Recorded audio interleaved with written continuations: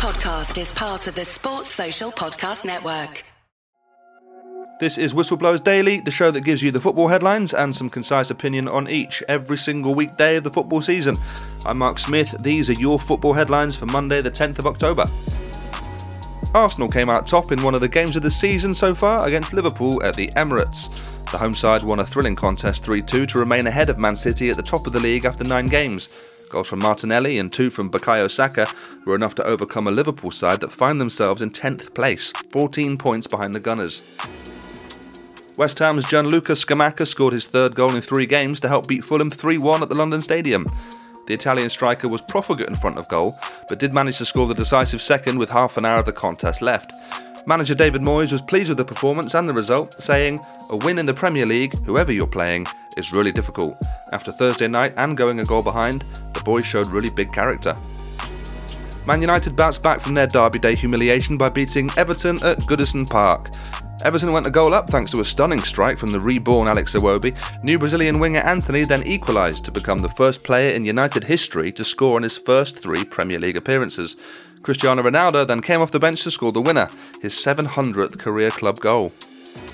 Meanwhile, Crystal Palace boss Patrick Vieira has warned the rest of the Premier League that Eberechi Eze is getting better and better after his fine individual goal secured a victory against Leeds at Selhurst Park.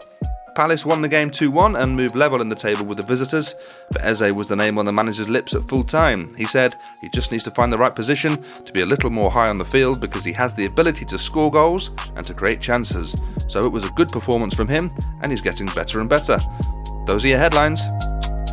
Okay then, let's start with the Arsenal-Liverpool game, one of the best games of the season.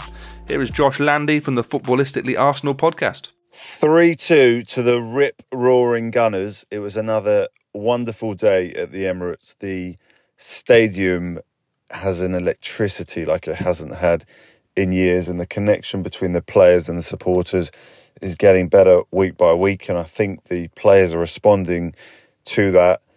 It's incredible, really, that even before kick-off, we were favourites to beat Liverpool. If you look at what these two clubs have done over the last 5 or 6 years, and to Arteta's great credit that Arsenal deserved their victory, played great football in what was, I'm sure, a really entertaining game for the neutrals, and one that just gives you the tiniest little bit of hope of going, well, what if? What if we're top by the time the World Cup comes around? What if we're top in January? What if we're top in February? But let's not get ahead of ourselves. This is still a season to worry about getting back into the Champions League, and in that respect, beating Tottenham last week and beating Liverpool 8 days later is absolutely massive in that regard. You have to say there aren't really any weak links in this Arsenal side at all, and credit to Arteta with going with Tomiyasu, playing out of position at left back when Kieran Tierney was fit, but he did a terrific job up against Mohamed Salah, and he was one of several brilliant performances across the park. An electric Emirates, an exciting victory, and bring on next weekend. That was Josh Landy from the Footballistically Arsenal podcast, available on this network. Let's get a Liverpool angle then. Let's talk to Alfie Brown. He is a comedian, a Liverpool fan, and the voice of Liverpool on this podcast.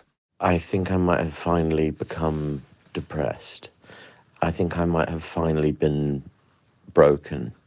I might finally have had my spirit fractured by Liverpool Football Club.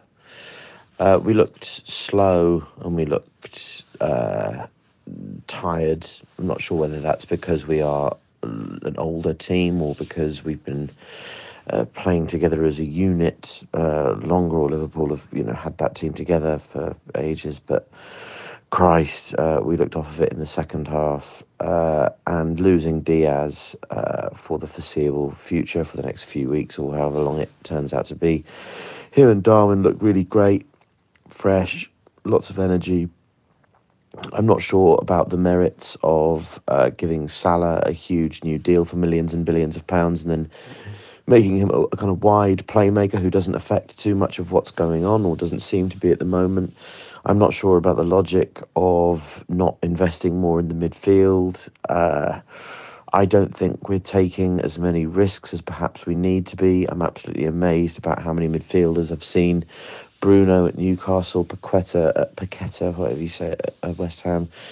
There are just so many midfielders, and none of them seem to play for Liverpool. And there are problems all over the place, absolutely all over the place. And we look terrified, absolutely terrified. And I'm a bit scared as well. Thanks, Alfie, comedian, Liverpool fan. He's got several comedy stand-up specials on YouTube, which you absolutely must check out. Fantastic comedian, top boy. All right, let's move on. West Ham, big victory at home to Fulham. 3-1 they won at the London Stadium. Here's Phil Whelans from the Stop Hammer Time podcast. Mark, I'm recording this as I walk away from the Fulham fixture, West Ham United versus Fulham, a milestone in footballing history as the tense, nervy and undeserved 3-1 win is created for the first time. With each of our 3 goals, West Ham were drained of confidence and Fulham were emboldened.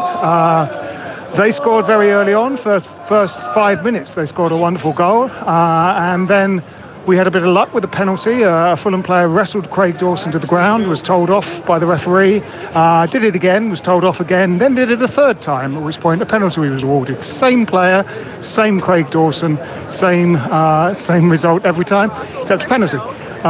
Then Scamacca scored a goal, which involved a VR check so complicated that handball was checked for, offside was checked for. I think Scamacca's work visa was checked, and then they carried out an MOT, and eventually the goal was awarded after some 5 minutes.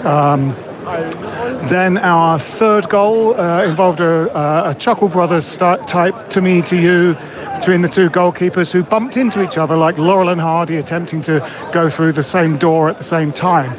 And Antonio nipped in and scored. So 3-1 was the result, but it wasn't the most convincing win. Hopefully things will be a bit less nervy now we've got 3 wins under our belts. It was, again, a game in which there was a lot of pressure, and it was a difficult game under the circumstances, but we came out winners. Cheers. That was Phil Whelans from the Stop Hammer Time podcast. If you're a West Ham fan, absolutely check that out. Brilliant podcast on this network.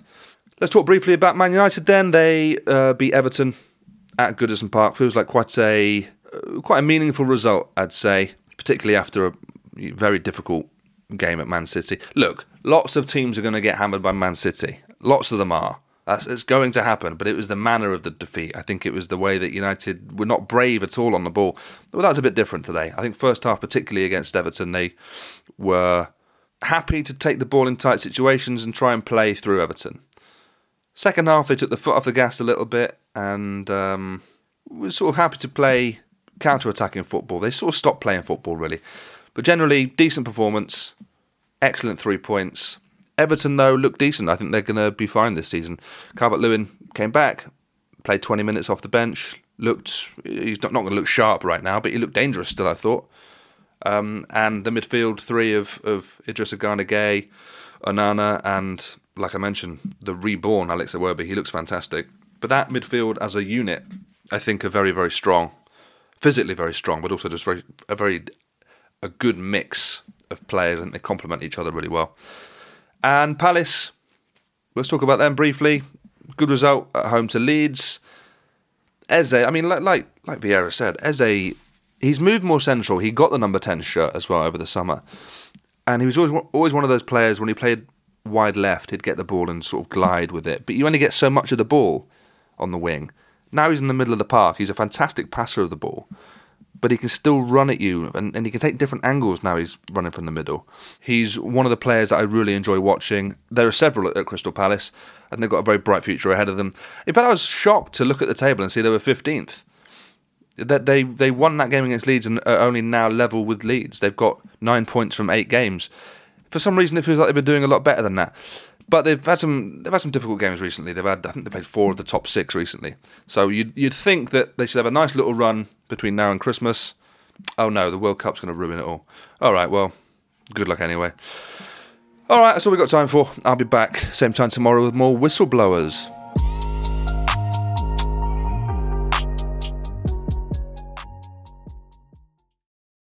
Sports Social Podcast Network.